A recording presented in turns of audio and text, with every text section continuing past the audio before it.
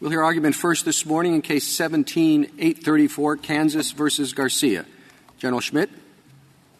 Mr. Chief Justice, and may it please the Court, in a typical and recent year, more than 15 million Americans became victims of identity theft. 1/3 of those had their personal information misused in an employment or tax-related fraud setting. Many of those victims were left to untangle reputations, eligibilities, and other finances. That is why Kansas, like every other state, makes identity theft a crime. Our laws apply in all settings to all people, citizen and alien alike. Respondents were convicted because they stole other people's personal information with intent to defraud.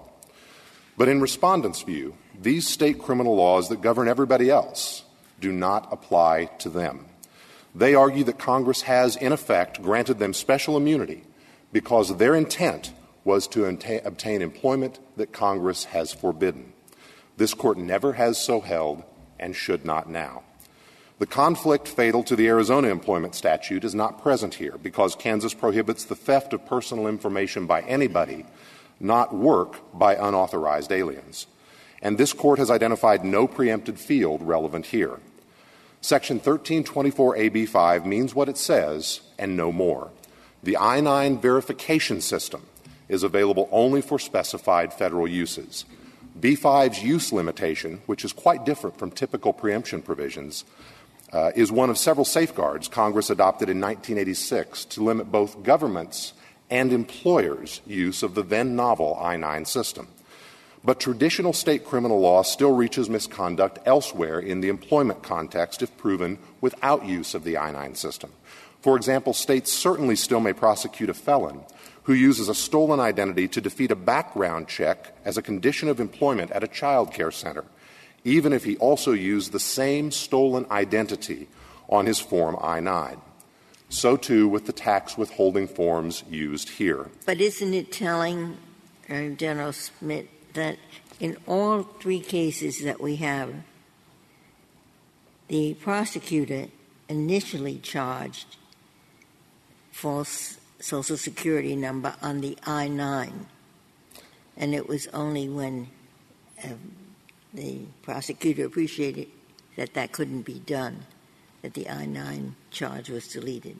I think these cases are here, Justice Ginsburg, because they do, of course, present the issue of the intersection between IRCA and generally applicable state law.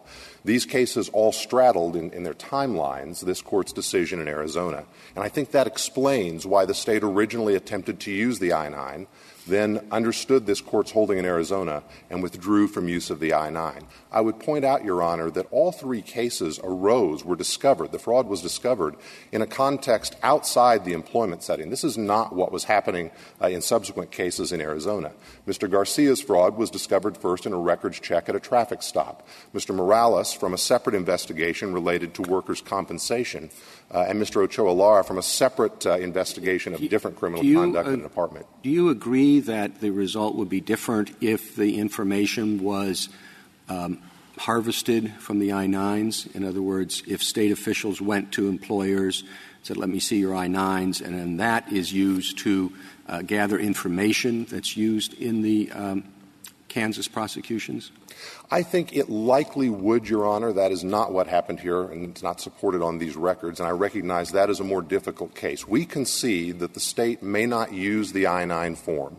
Whether that extends to a use investigation, I think, is perhaps a somewhat different question not presented here. I recognize it's difficult, and we don't claim that ground, but I don't want to concede it more generally. But the package that was submitted to the employer was all in one package, the I-9, the withholding form, federal and state.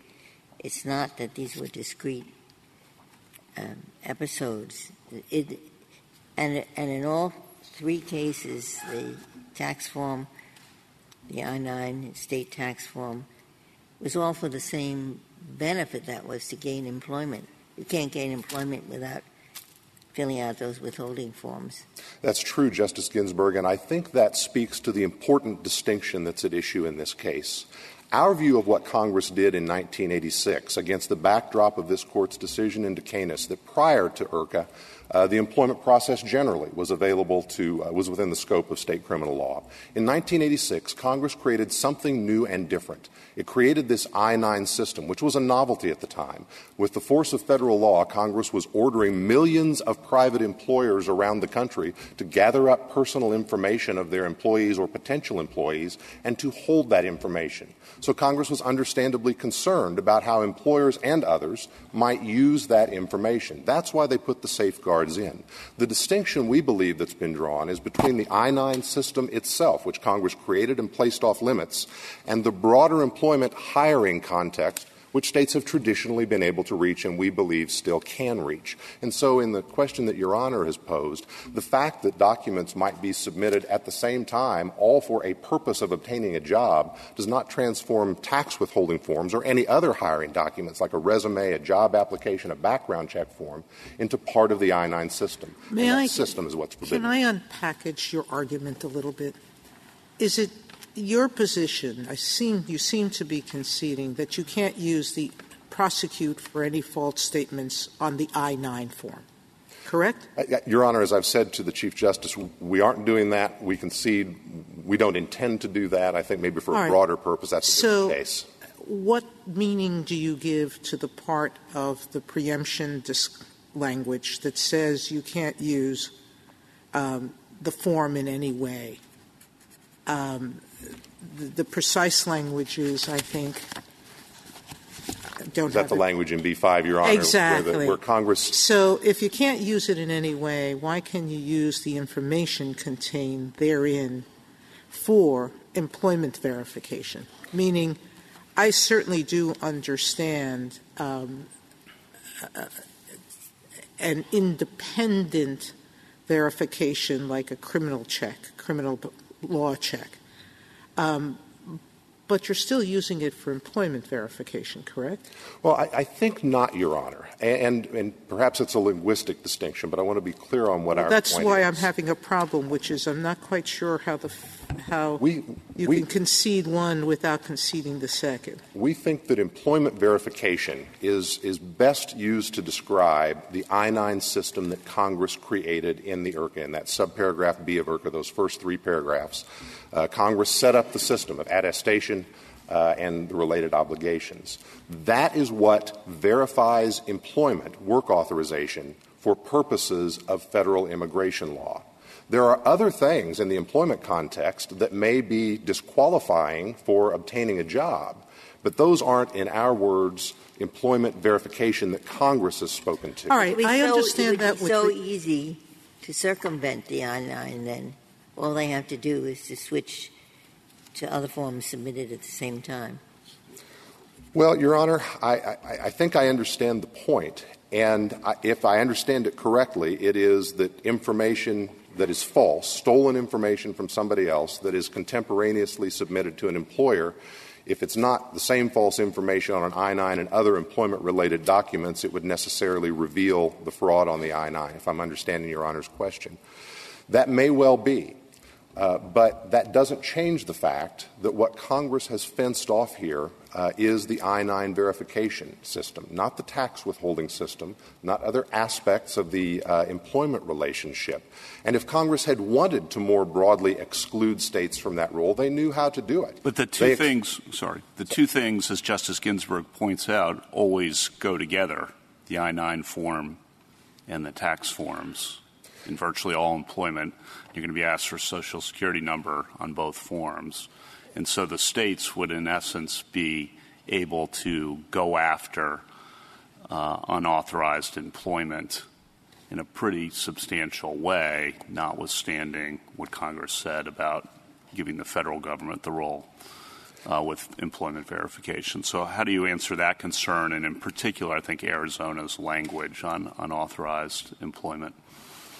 And so, too, Justice Kavanaugh ride together background checks for many, many jobs now, not just traditionally highly sensitive ones, teachers, for example, and employment application forms. Let's just focus on the I-9 and the tax forms and Social Security numbers, because that's what this is about, and that's going to be what a lot of these cases are about, I would think, if you prevail here.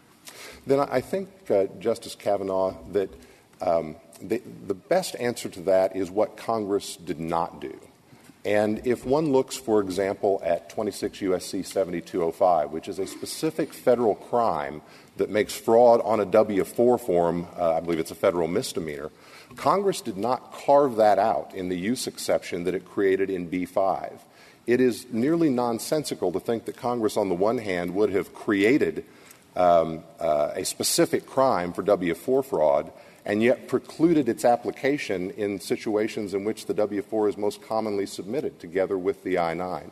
It must be that Congress did not consider the umbrella of immunity as to the I-9 to extend so far as to hit the W-4. And, of course, Congress certainly didn't consider the immunity it was granting with respect to the I-9 to the extent it did to extend to the state tax withholding form, the K-4. You couldn't sue or prosecute a case for someone's fraud on the W-4 and name the U.S. as a victim, correct? The fraud is on the government because W-4s are submitted to the government for tax purposes, correct? I think you don't have the power as a state. I'm sorry, Your Honor.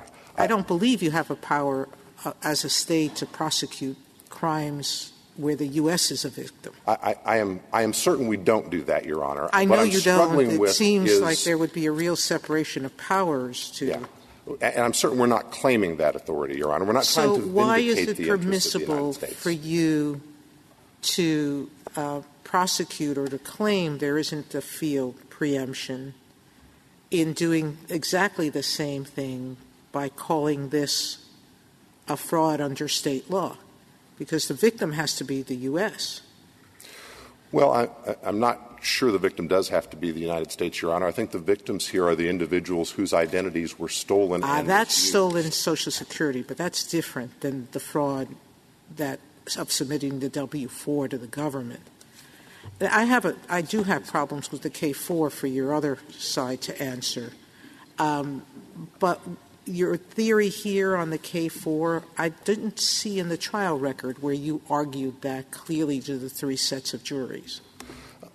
Your Honor, Garcia was the only case that went to a jury. The other two were bench trials, and the K-4 was present, I believe, in two of the cases. In Mr. Garcia's case and in Mr. Morales' case, it was at least in the charging affidavits. I'd have to look at the record more carefully to see if it carried through. With respect to the field issue, Your Honor, this Court has never identified a preempted field in the employment context that would be applicable here. And to the extent that Arizona. Well, I think that Arizona, as we read it at least, Your Honor, with respect to the employment provision, the 5C provision in Arizona, that was a conflict preemption analysis where Justice Kennedy, writing for the Court, suggested that because of the method the State was using, the criminal law, Congress in that application in particular had declined to use the criminal law to criminalize work by unauthorized aliens. Here, that analysis isn't present at all. Congress has criminalized fraud as well as identity theft, and so I think we're back in the traditional world where we have separate sovereigns who may go after the same conduct unless it's precluded, and here it is not. With respect to the field preemption issue as well, I think it would be difficult for this Court to recognize a preempted field now, particularly in light of the provision of the holding in Whiting that was a conflict analysis holding but related to the E-Verify system. It's difficult to imagine how there is a preempted field states may not enter, even as to employment verification narrowly, and yet at the same time it was permissible for the State of Arizona to order the use of the E-Verify system to verify employment under federal law. If I could go back to Justice Kavanaugh's question, because you recognize that you can't use the I-9s to prosecute aliens in this way. But you also acknowledge that the W-4s are going to be present in every case in which the I-9s will be present, which gives you the ability to conduct all the prosecutions that you could have done through the I-9s. So what effect, then, does Congress's bar on states using the I-9s, in fact, have? I think, Justice Kagan, back to my earlier point about what Congress was doing, in our view, in 1986. Remember, prior to 1986, there was no federally mandated, very disparate requirement for collection of personal information throughout the country by employers. And Congress was very concerned about what now seems commonplace, but at the time was novel. They were concerned about how that information might be misused. And we think that explains the Congress's choice of the language in B-5. They didn't use traditional preemption language as they did in H-2 as to employers. If they'd wanted to exclude states from this area entirely, they could have done it. They did it in this statute as to employers in H-2. But they used different language in B-5, a more passive voice. They didn't talk about states specifically at all or government specifically at all. They simply said that neither the form nor information on it nor anything the attachments to it, appended to it, may be used. And I think they were principally worried about how employers might misuse it. Of course, I'm not suggesting they were inviting us. I'm just suggesting that was their focus and why they wrote the provision the way they did. But let me ask the same question maybe from a different perspective, which is our decision in Arizona. Because our decision in Arizona said that states could, in fact, not prosecute unauthorized employees for seeking employment. And but this gives you a tool to do just that in every single case. So essentially it eviscerates everything that we said in Arizona, doesn't it? Well, Your Honor, as I suggested earlier, the way we read the reasoning in Arizona is not applicable here. So we think it is distinguished and separate. If this Court were to, in our view at least, extend Arizona to cover this circumstance, we think that would be a very different type of case than we have. Well, you're talking about extending Arizona, but I'm suggesting that if you are right on this case, we might as well not have issued Arizona. No, I think not, Your Honor, because, again, what the State is focused on here, and I don't think this is seriously disputed, mildly perhaps, in the record, is vindicating its traditional interest in prosecuting fraud. The fact that, incidentally, our generally applicable laws intersect with the employment context or perhaps the immigration context does not mean that Congress has commanded, nor should we, carve out special application or lack of application of our general laws to persons because of their work authorization status. In other words, Arizona is a very different circumstance. We aren't targeting folks because of their status. We are enforcing our employment, our identity theft laws, and we don't want to give special exception to that to people because of their status. Thank you, counsel.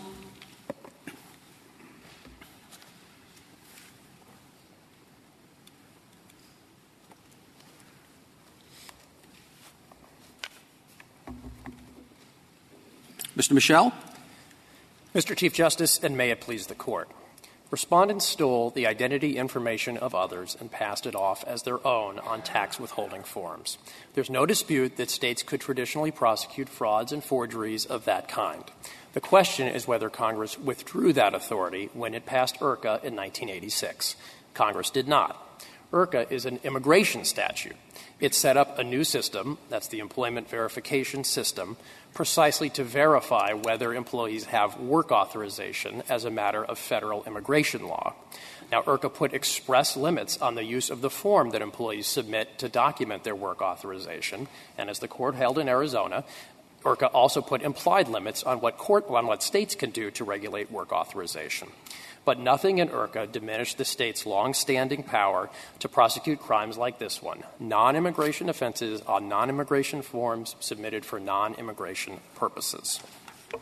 And as a statute designed to prevent unauthorized work, IRCA certainly did not create unique immunities for unauthorized workers. Does this represent a change in the government's position? I thought the government's prior position was that on documents that the employee or the prospective employee is filing at the same time as the I-9, there would be preemption.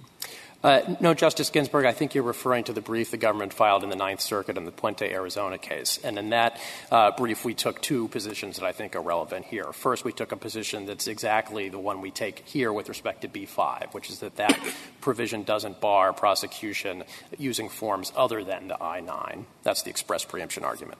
As to implied preemption, the government said in that brief that fraud on the work authorization process would be impliedly preempted.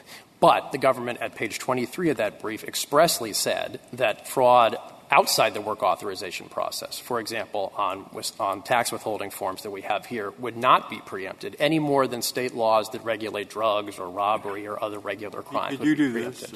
Could a state have a law which says it is a crime for an alien to take information from the S form or other information that they give that's referred to in the federal statute, and it is a crime to do that and fraudulently give it to an employer for the purpose of obtaining a job? I think that might be preempted under well, is it or isn't it? Well, in your opinion. I'm not holding you to it forever. I think, of course, it's far removed from this case. Where I'm not saying that yet. Yeah. I want to know if they could do that. In other words, shall I repeat it? You know what I said. Well, our position, as we laid out in the Puente brief, is that a law that regulates fraud on the work authorization process, which I think is what your hypothetical was, although I'm not sure I've tracked every piece of it. What it does is it says that if you take information from the is it S9? Is that what it's called? The I-9. I-9, or these other papers that are referred to, and you, Mr. Alien, go and give it to an employer for the purpose of pretending that you're somebody you aren't so you'll get a job. Would that be preempted? Yeah, I do think that would be preempted. So do I. Now, if that's so, I just wonder how this differs, because it defines the state law as applied in this case, though it's much broader. But is this case, as it was put in the arguments by the prosecutors and by the complaints and so forth, what he did was, what was charged was identifying information or documents, which are the same information as on the I-9, using it to defraud another person, which they did, I guess, in order to receive a benefit, which benefit was a job. So they took information from the I-9, used it to defraud an employer in order to get a job. Now, if there is a difference between what I just said and what I'd said when I was asking you the question, I'm not sure what it is. Maybe I can help you out. Yes. I think it's the distinction, and this is a critical one, between work authorization, which is a term of art under immigration law in IRCA, and general requirements for obtaining a job, such as submitting a tax withholding form, submitting a background check. Those are two quite different things. IRCA is as I said at the outset, an immigration statute that deals with work authorization to work in the United States. There are other requirements of law.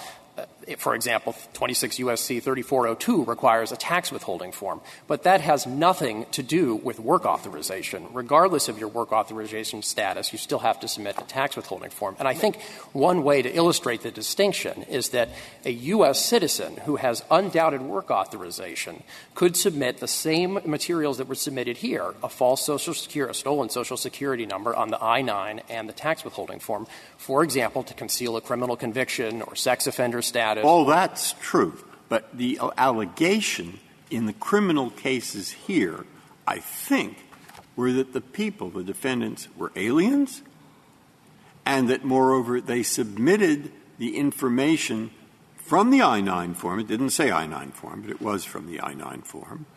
And they submitted it to get a job. It said nothing about they submitted it to get a job because it showed we paid taxes.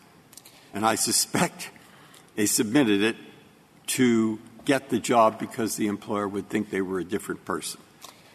So, Your Honor, I think where am I wrong on that? So I think at a minimum they submitted it for two different reasons. One, perhaps to demonstrate work authorization, which it couldn't be clear that Arizona is not prosecuting here. That Kansas is not prosecuting here because it dismissed the counts on the I-9. They also submitted it, and there is testimony in the record about this, that the employers would not have given them the jobs but for their submission of the tax withholding. Then why isn't a question about, before your time expires, about the meaning of language in B-5, any information contained in the I-9, what does that mean?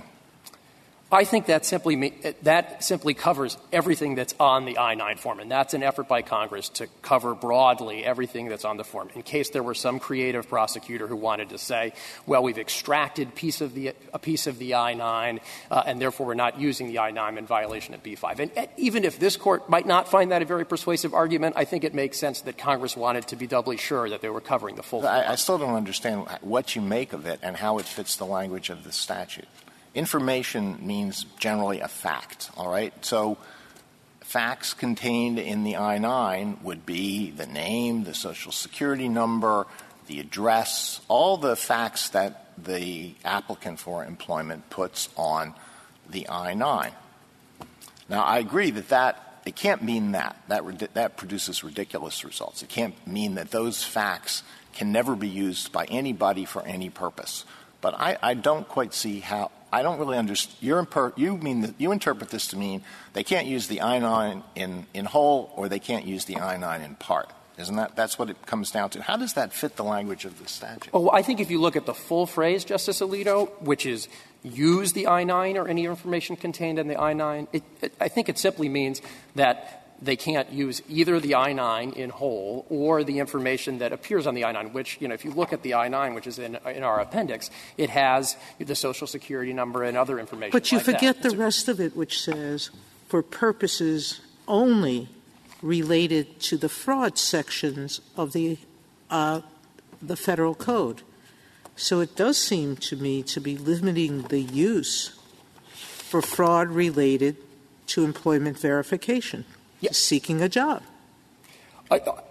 That last point, I think, is the critical one. Work authorization under immigration law is not the same thing as seeking a job in general. And to go back to the point I was making to Justice Breyer, if you allowed prosecution of that U.S. citizen, if you allowed preemption of the prosecution of the U.S. citizen who gave exactly the same forms here, you would be letting immigrate, you would be letting preemption flow from. I wouldn't do that. I would just say if this statute is used by a state to prosecute roughly the very thing that the Federal statute reserves to the Federal government, they can't.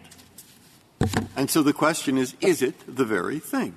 And then my questions has been trying to figure out why it isn't the very thing. Because it certainly sounds like the very thing. I agree that the terms sound similar, but I do think it would be a mistake to be confused by that because work authorization is very different than getting Michel, a job. Let me put the same sort of question in another way, because when you were speaking with Justice Breyer, you said that a state law that regulates fraud in the work authorization process would be preempted. And I guess the question here is Kansas has a generally applicable law, but even generally applicable laws can be used to regulate fraud in the work authorization process. And when a statute, even though generally applicable, is used in that way, shouldn't the same results follow? May I answer, Mr. Chief Justice? Yes. Yes, the answer is yes, and that, I think, was manifested in this case by Kansas dismissing the I-9 charges. Those were the charges that related to work authorization, which is the purpose of IRCA. These other charges that related to matters not related to work authorization were not preempted by IRCA, which is, after all, an immigration statute, and therefore were properly not preempted. Thank you, counsel.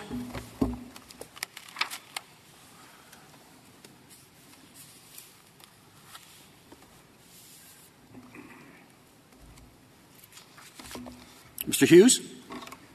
Mr. Chief Justice, and may it please the Court.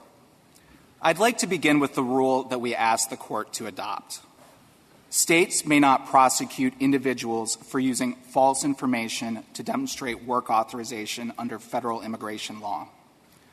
To put this slightly differently, if to satisfy an element of a state offense, the state proves that an individual used false information to show federal work authorization, IRCA preempts the prosecution. If this element is not present, there is no IRCA preemption. Even if they were applying to a college? I'm sorry. You can answer that question after your time is. I'm sorry. Thank you, Your Honor. IRCA requires preemption here because Kansas prosecuted respondents for using false information to demonstrate federal work authorization. Kansas chose to prosecute fraud claims. One element it had to prove was that respondents used deceit to obtain property. Kansas had one theory. Respondents used false information to show employment eligibility, and thus they obtained jobs. Had respondents used truthful information, Kansas maintains, they would not have been hired because of federal immigration law. In the intermediate state court, respondents argued that the state had insufficient evidence to prove the benefit element. Adopting the state's argument, the court held that Kansas satisfied the requirements of state law by proving that respondents wrongfully showed that they were eligible for employment. Now, according to the Kansas Supreme Court, quote, the state seeks to punish an alien who used the personal identifying information of another to establish the alien's work authorization. Indeed, Kansas initially charged respondents with fraud on the I-9. While it dropped those charges, its theory of the prosecution remained exactly the same. For purposes of preemption, the label a state attaches to its regulation is not relevant. What matters is what the state actually regulates. So here, Kansas is prosecuting the use of false information to show work authorization under federal immigration laws. Kansas has charged 2 state offenses, both of which include the element of an intent to defraud. If the I-9 process, the individual applying for authorization uses a false Social Security number, can that number ever be used to prosecute him for identity theft? Yes, it can, Your Honor. Our theory of preemption is a limited one. In our view, what federal law preempts is a prosecution for the use of false information with respect to showing that somebody is authorized under the federal immigration laws for employment. That is the element that federal law preempts.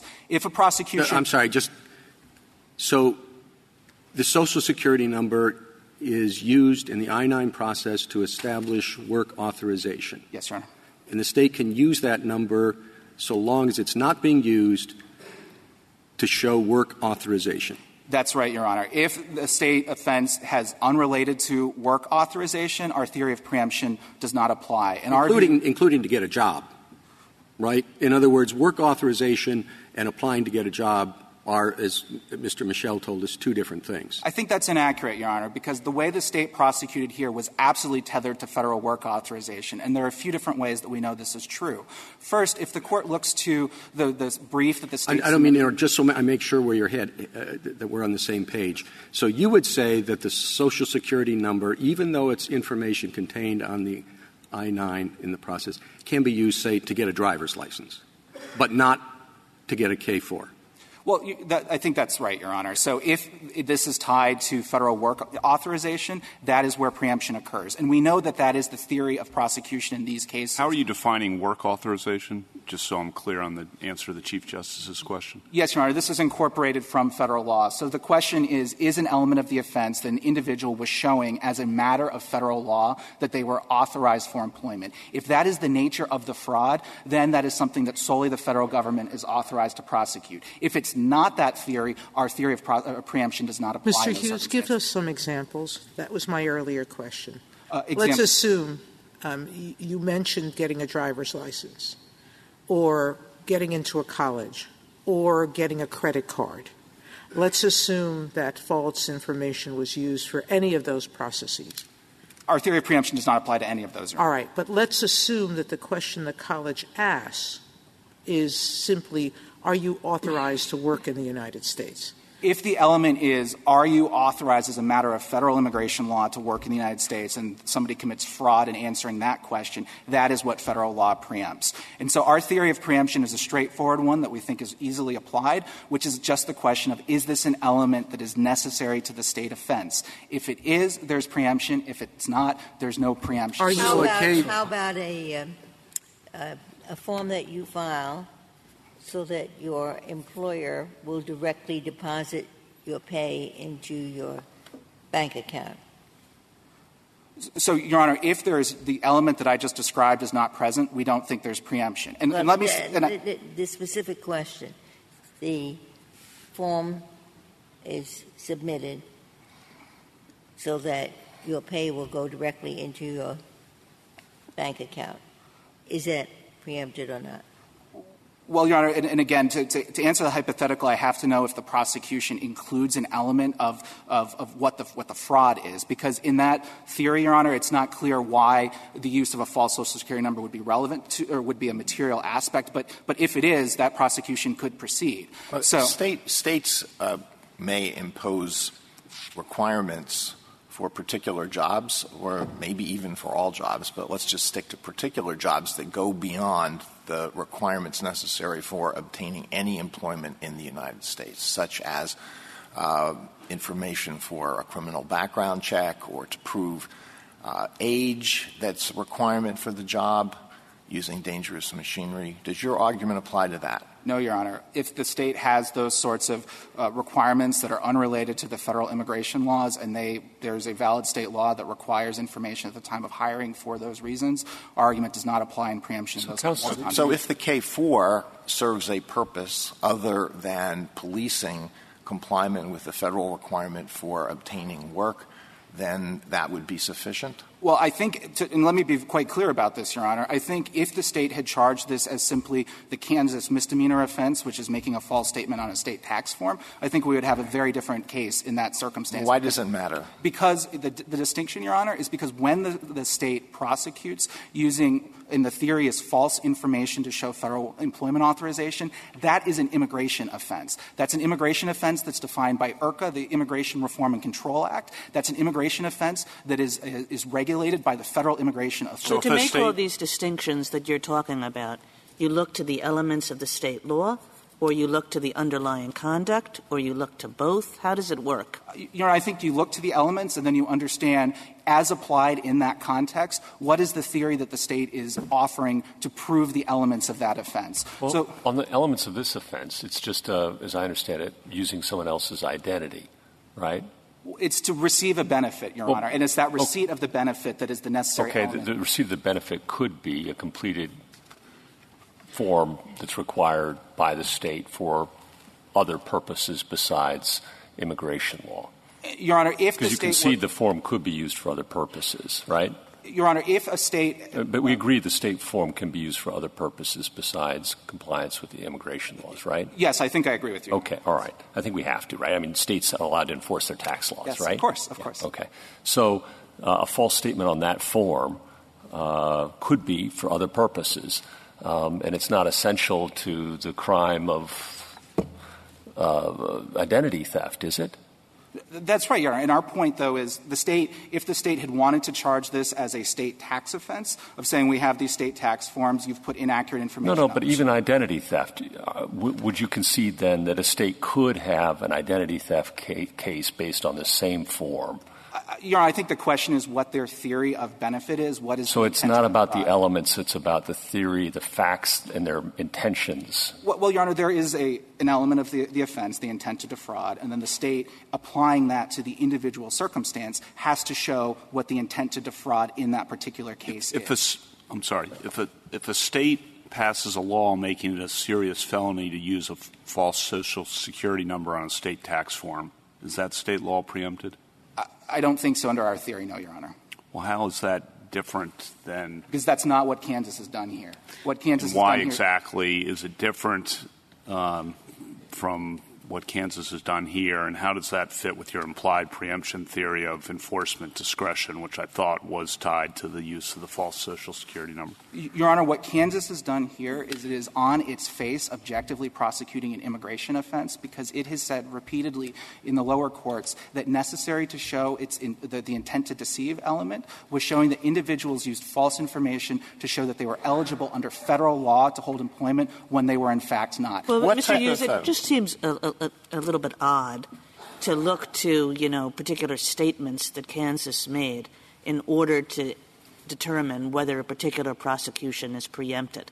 So that's why I asked the question that I asked. It's like, how, as a general matter, do you go about determining whether a prosecution is preempted? Well, Your Honor, I think it's the same analysis the Court used in the case like Buckman, for example. And Buckman is looking at general state fraud laws and said, well, this is fraud on the FDA. How do we know if this is within the range of things that are preempted? And one of the tests that Buckman used that I think is directly relevant here is Buckman said state laws in that context were not simply parallel to federal laws, but in fact the state offense was derivative of the federal offense because one of the critical requirements to show the state law fraud was showing that there was an underlying violation of the FDA's own regulations that led to that fraud. Just to follow up on Justice Kagan's question, if Kansas's theory of the benefit in this case were that by filing a W-4, the defendant had an intention to comply with Kansas tax law, would that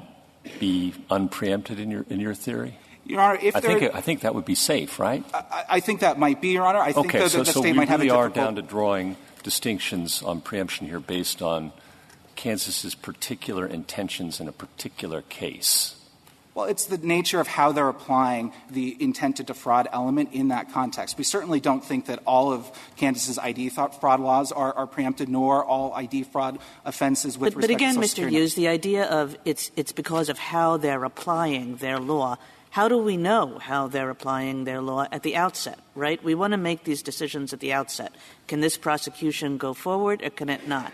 How do we know how they're applying their law in this particular case? I think as a practical matter, Your Honor, what would happen in a case like this is if the state charges somebody with this issue that is around a hiring offense saying that there's identity theft, the defendant, under the rule that we permit or we advance, would be entitled to file a motion to dismiss that charge, saying this charge is preempted by federal law, and the state would then have an opportunity to say, no, that is not the theory of prosecution that we advance in this particular Mr. Hughes, case. can I ask you to bring your answer to a more practical answer, which is how would you think – give me a hypothetical or even why this case differs from the case you think is not preempted.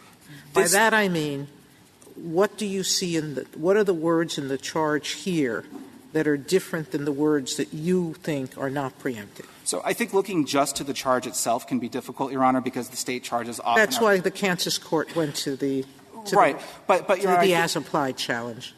However, the state appellate court said that this goes directly to employment eligibility, and this is exactly how when the respondents challenged saying you've not provided us sufficient evidence to show the benefit element, the state was obligated to say here's the evidence that we have shown that satisfies the benefit element. What was the evidence they provided? It was exclusively eligibility for employment that's tethered to federal immigration law. So Kansas will never make that mistake again, Mr. Hughes.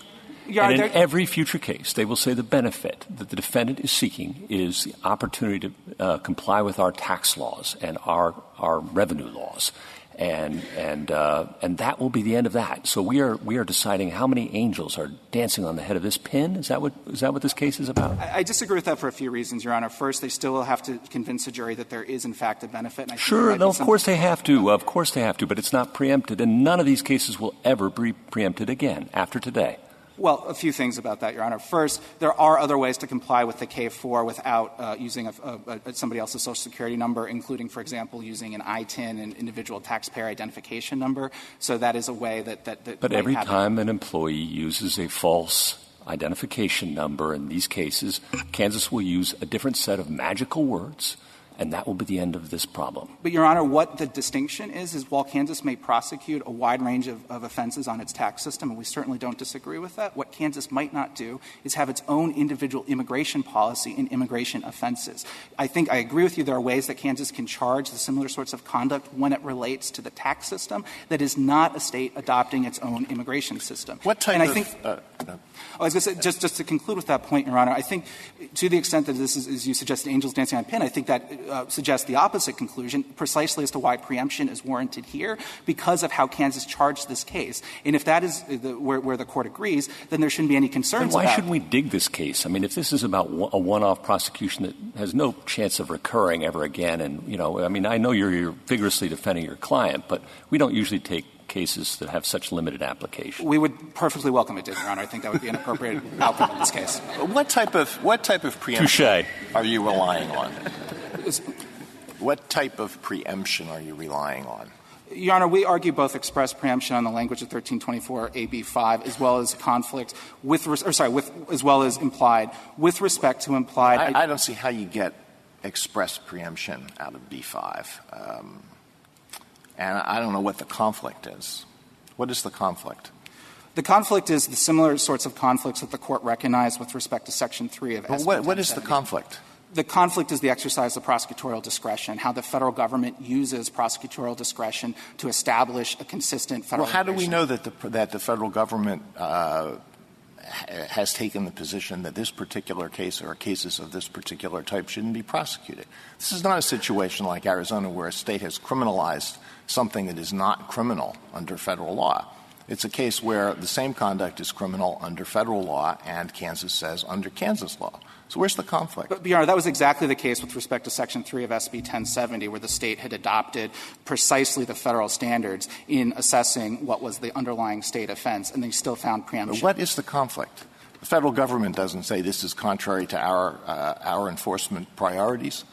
The conflict is states having independent immigration policies that differ from how the federal government has established the priorities with respect to both which tools to use for enforcement as well as which who to, in fact, prosecute. But you conceded that a state could pass a law making it a felony to use a false Social Security number on a state tax form.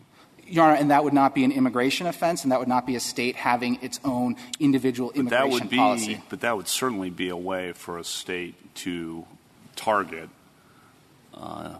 people who are non-citizens who are unlawfully in the country from obtaining employment by enacting such a law. So I guess following up on Justice Alito's question, I'm not sure if that's not a conflict, why there's a conflict. Your Honor, if there is an underlying targeting that is the intent behind that law, I think that might be susceptible to other challenges, not the ones we bring here, but related to either constitutional claims or selective enforcement or other kinds of challenges to that. That is by no stretch the argument, though, that we press in this case. So to follow up again on Justice Alito's, the specific reason that that's not a conflict, but this case is a conflict is?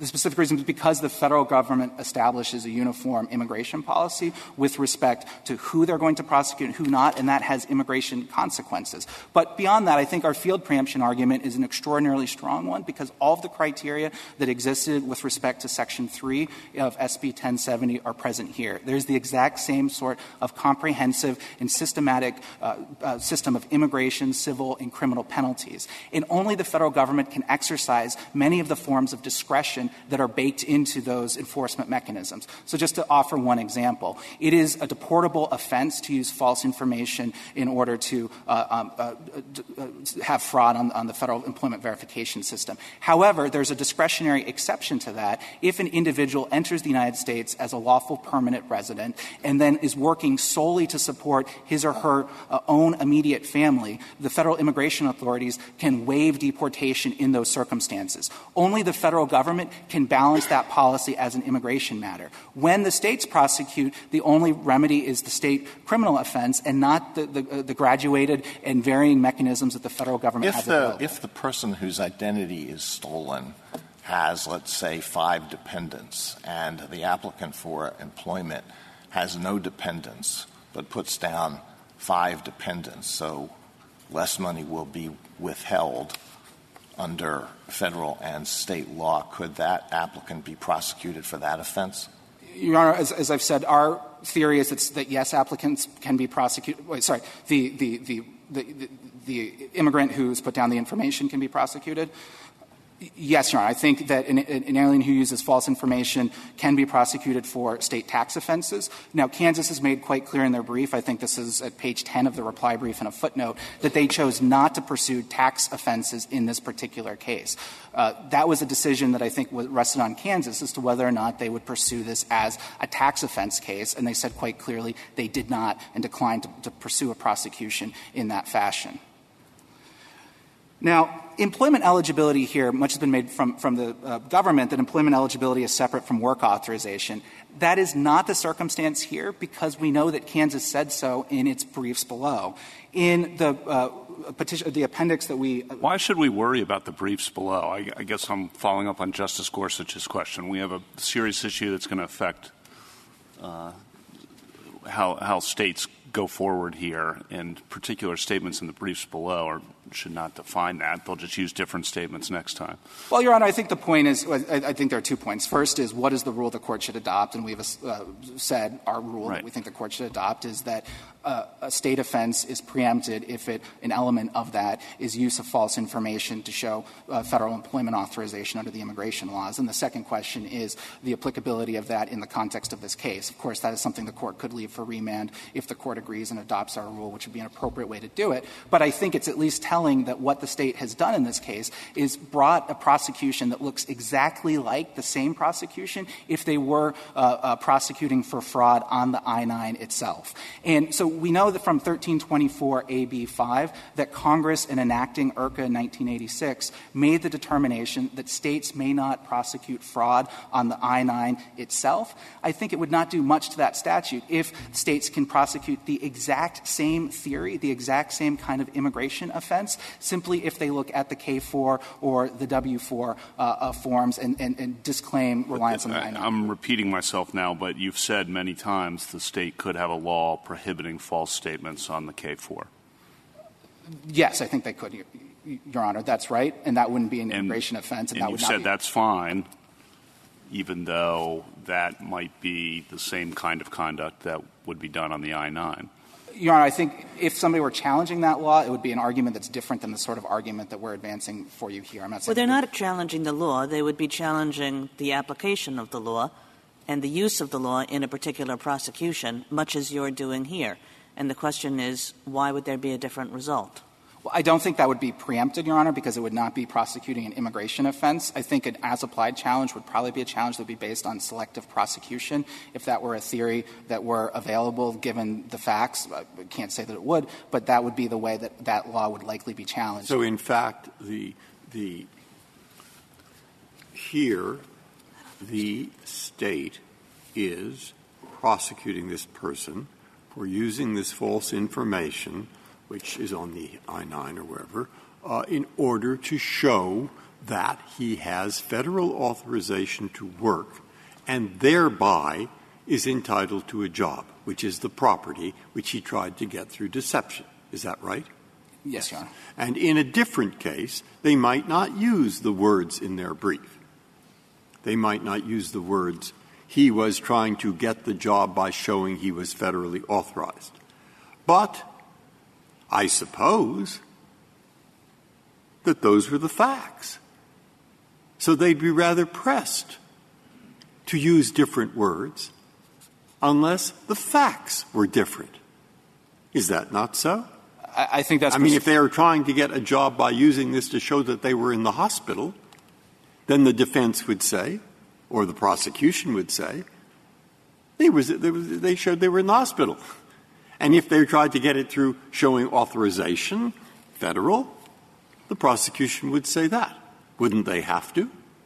I think that's right, Your Honor, and that just goes to say that when, during the course of the prosecution, the prosecutor is going to have to identify what the theory of the fraud is. Yes. And they're going to have to put that before the jury. And if the theory of the fraud is you've used false information to show compliance with federal work authorization requirements, that is preempted. And if that is not what the prosecutor is arguing, if they have a different application of the general state — So is it up to the defense lawyer in the court — I mean, I don't know if you could always say this, but say to the jury, they've used the word fraud to obtain a benefit.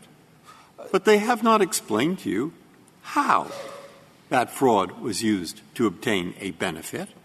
They do not have witnesses who, you see, in other words, et cetera. What I'm driving at is this is not a one-off case that will never occur again, but rather it will occur in every instance where the facts justify it. Well, that's right, Your Honor. Am I right or no? Don't say I'm right if I'm wrong. No, you're right, Your Honor, and I think as you suggest, this will come out in the context of something like a motion for acquittal.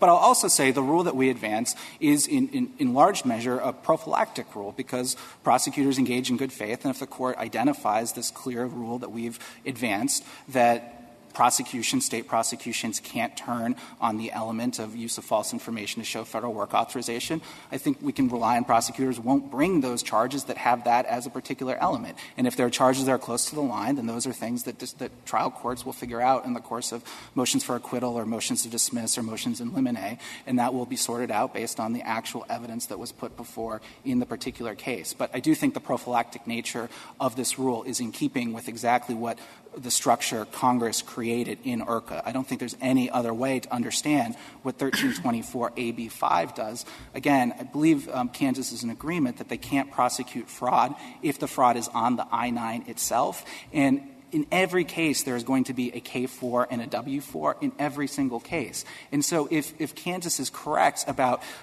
federal preemption in this context, 1324AB5 did effectively nothing when Congress enacted it. So the state, according to you, can't have a law that says you can't have a job in this state unless you submit a K-4?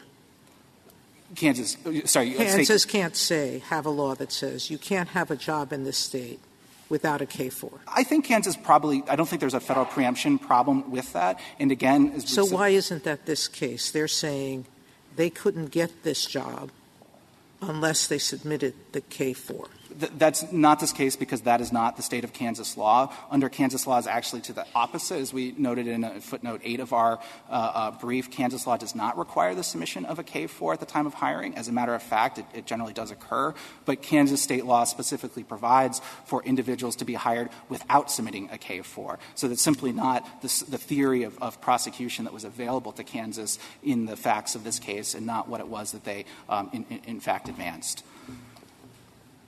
So ultimately, again, we think that this is a narrow case, that use of false information to show federal work authorization is the element that is preempted. It's a clear rule. It's a rule that the trial courts across the states can regularly implement. And we think it's the only rule that actually gives effect to what Congress did in 1324AB5. Absent that rule, states would be eligible to prosecute the exact same offense that I think everybody agrees is expressly preempted under the text of IRCA, so long as it's given a different name. And that's simply not how preemption works. As this Court has said repeatedly, preemption looks to what the state is in fact regulating, not the label that the state uses. How is it expressly preempted under B-5? That argument mystifies me, because B-5 says nothing about work authorization. It says nothing about aliens. It says nothing about the use of the information by a state government or by the federal government. It applies to any use. How you can read the argument that you're making into B-5 is something that escapes me. Can you explain that? So a few things, Your Honor. First, I think B-5 certainly identifies the policy that Congress enacted, which informs our arguments under field preemption, and I think that may in part be the best way to look at this. But second, with respect to B-5 itself, I don't think there is much dispute that it is a preemption provision, because I think the federal government has agreed that it means you can't prosecute fraud on the I-9 form itself. The real question is, what is the breadth of that express preemption provision?